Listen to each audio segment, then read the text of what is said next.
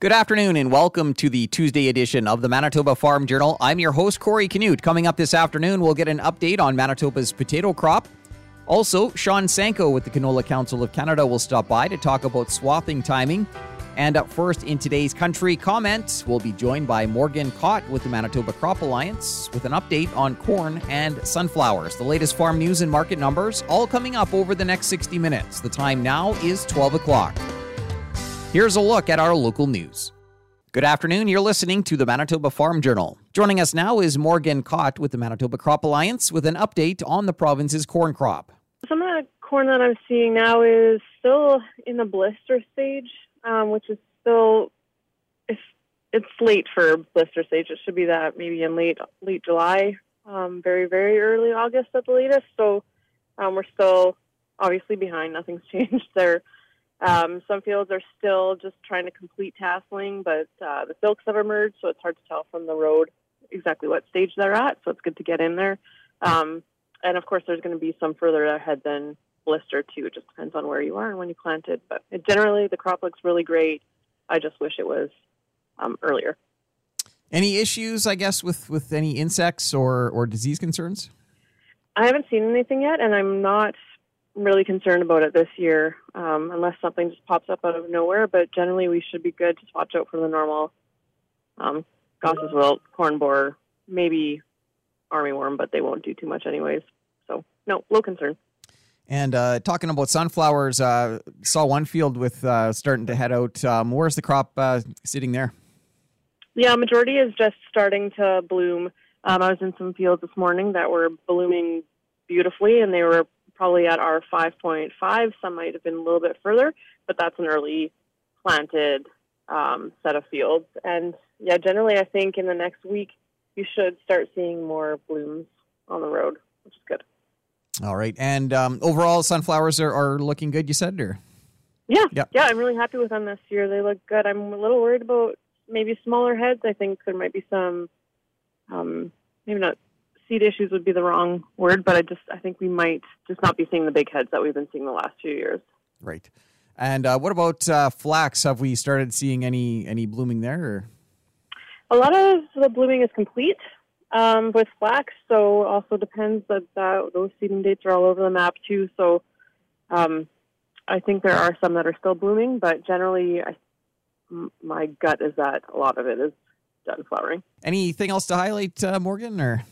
No, just keep an eye out for your insects and diseases in sunflowers, because now's the time that you really want to be protecting the blooms and the plants from disease. So keep an eye out, and if anybody needs help, just give me a shout and I can help you out with it. But August is a hot spot for sunflowers. That was Morgan Cott with the Manitoba Crop Alliance. A look at what's happening in the markets this afternoon is coming up. Good afternoon, I'm Corey Canute. The Canadian Federation of Independent Business says the federal government's plan to cut fertilizer emissions by 30% by 2030 must remain voluntary for Canadian agribusinesses. A recent CFIB survey revealed that nearly 3/4 of farmers said the yield of their crops and overall food production will be reduced if the federal government required them to reduce their use of nitrogen fertilizer. Taylor Brown is policy analyst of Western Canada and agribusiness. We found that nearly half say that they've already optimized their nitrogen fertilizer use. A lot of them have done this by conservation tillage, soil testing, rotating in nitrogen-fixing crops.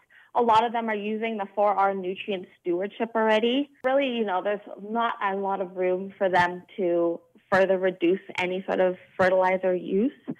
The federal government is currently conducting consultations on its plan to reduce greenhouse gas emissions. Manitoba farmers are optimistic as we inch closer towards harvest. Vikram Bisht with Manitoba Agriculture talked about the province's potato crop. At the moment, the potato crop looks very good everywhere. The tuberization or the number of tubers per plant appear to be pretty good, very good actually.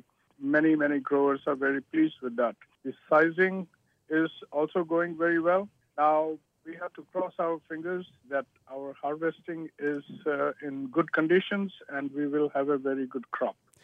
Irrigation is required in some areas. Bisht adds conditions for late blight are moderate to high risk due to the frequent rains. However, no spores have been detected.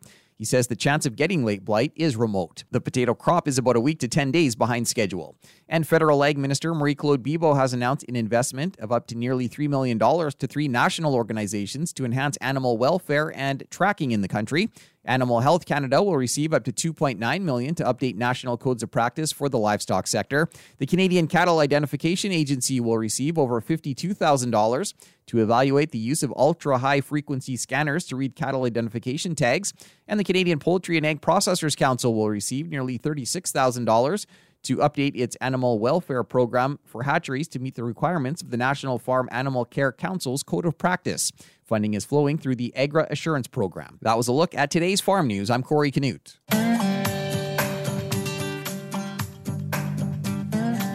Good afternoon and welcome to the Prairie Ag Wire for Tuesday, August 9th. I'm Corey Canute. Coming up today, Sean Sanko with the Canola Council of Canada will join us to talk about canola swathing timing.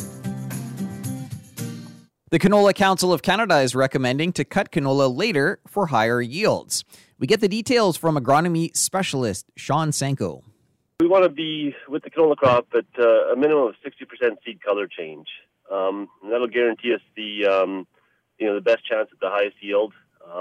We've seen from some of our surveys in the past here that over half the producers are cutting their crop before this timing. So, in the past we've done work, we've seen from 30 to 40% compared to 60 to 70%, over 10% yield gain by waiting for that seed color change. So that it can make a big difference in your yield. Is there a reason why farmers maybe get out there a little bit too early? Or a lot of it is just harvest timing. It's a busy time of year. You want to get everything going and moving as fast as you can. But it's when you realize there's a trade-off and a yield loss for getting in there early. Other reasons could be, something like frost coming in. There are times when it may be necessary to get in there and swath it a bit early if, we see adverse weather conditions coming. Now, talk about, what do farmers look for to get to that right timing there? As a 60% seed color change, if you go in and you want to be, the field's variable, you want to be looking for some of the latest maturing to make sure you're gaining all that yield. So look for that spot and check multiple spots. But when you do it, you pull the plant, you pull a pod from the bottom, a pod from the middle, and a pod from the top. The bottom pod should be all seed color changed, brown, black seed. The middle as well, maybe a bit of green speckling yet. And then the top, the key is to make sure that all those seeds, they may be greener, but that they roll hard between your fingers and don't squash. Because if it squash it, those would be the ones that dry down. Now, is there a difference between, pod shatter and non-pod shatter trait canola? It does make swath timing decisions easier. So, like I mentioned, if you've got a variable field, if you've got something that's more resistant to pod shattering, you can wait longer for those greener areas to mature without having to worry about your areas that may be a little bit more riper shelling out on you. All right. And I guess this would apply only to swathing and not to straight cutting? Yeah, the 6% seed color change for sure, yeah. And the straight cutting, you're waiting more for the plant to dry down and for seeds to be, in that proper moisture to harvest. I guess any advice there on, which method is preferred, swathing versus straight cutting, or it's just, I guess, up to the farmer? It's up to the farmer. I mean, we've seen a lot of producers switch to straight cutting.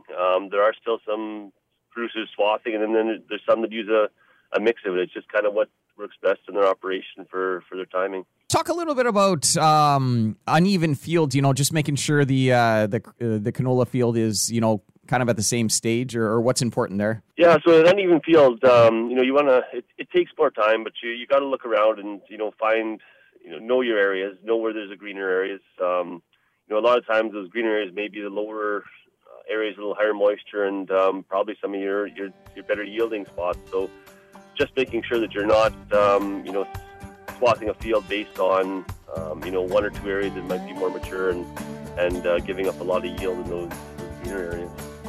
That was Sean Sanko, an agronomy specialist with the Canola Council of Canada. That's it for the Prairie Ag Wire for today. If you have any questions or opinions to share, send them to us by email, thefarmdesk@goldenwest.ca.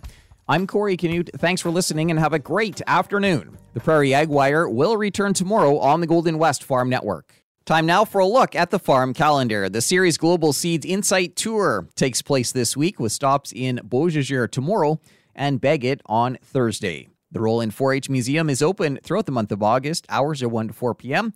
And Fall on the Farm takes place at the Mennonite Heritage Village in Steinbach on September 5th. Continuing with the Manitoba Farm Journal here on this Tuesday afternoon, we get an update on the province's potato crop from Vikram Bisht with Manitoba Agriculture.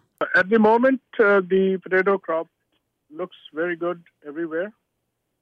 The tuberization or the number of tubers per plant appear to be pretty good, very good actually. And many growers are very pleased with that. The sizing is also going very well. Now, we have to cross our fingers that our harvesting is in good conditions and we will have a very good crop. So that is the overall assessment. There's plenty of moisture in the ground and we have got frequent rains, which basically have met or nearly met the crop water demand for potatoes weekly. In some places, however, there is a need for irrigation. The insect population, especially the Colorado potato beetles, is still an issue in the southern part of Manitoba. However, some growers and crop consultants are reporting that in other areas, they are finding Colorado beetles even after a foliar application, which suggests there may be some resistance developing in other areas as well.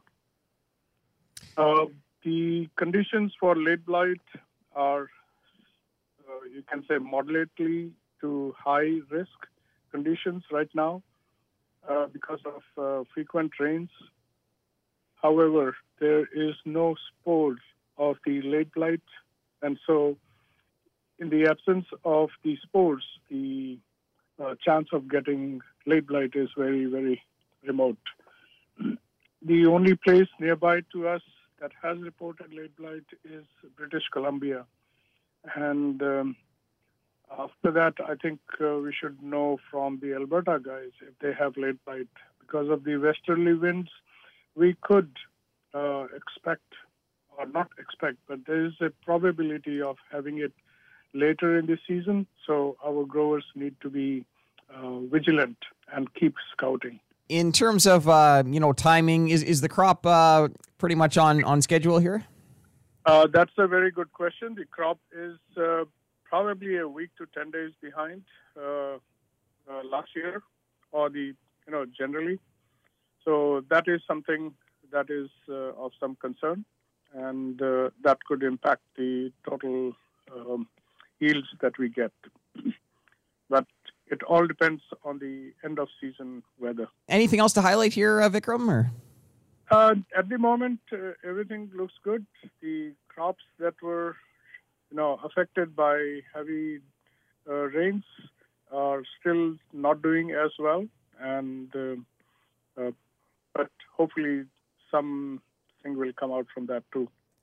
That was Vikram Bisht with Manitoba Agriculture updating us on the province's potato crop. Another look at what's happening in the markets heading into the close is coming up in just a moment. Time now for another look at today's farm news. Manitoba Agriculture says the province's potato crop looks very good. Here's Industry Development Specialist Vikram Bisht. There's plenty of moisture in the ground, and we have got frequent rain, which basically have met or nearly met the crop water demand for potatoes weekly. In some places, however, there is a need for irrigation. The insect population, especially the Colorado potato beetles, is still an issue in the southern part of Manitoba. He adds conditions for late blight are moderate to high risk due to the frequent rains. However, no spores have been detected. Bish says the chance of getting late blight is remote. The potato crop is about a week to 10 days behind schedule. And the Canadian Federation of Independent Business is urging the government not to mandate a reduction in the use of nitrogen fertilizer. Policy analyst Taylor Brown revealed results of a recent CFIB survey.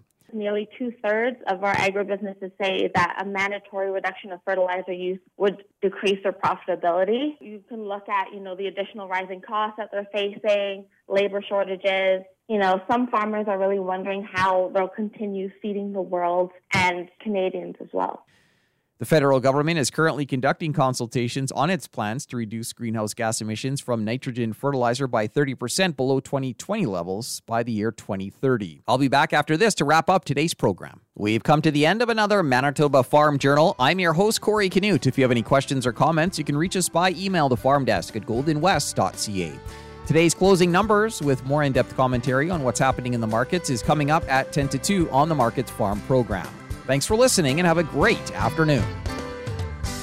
Hope you can join us back here tomorrow starting at 12 noon.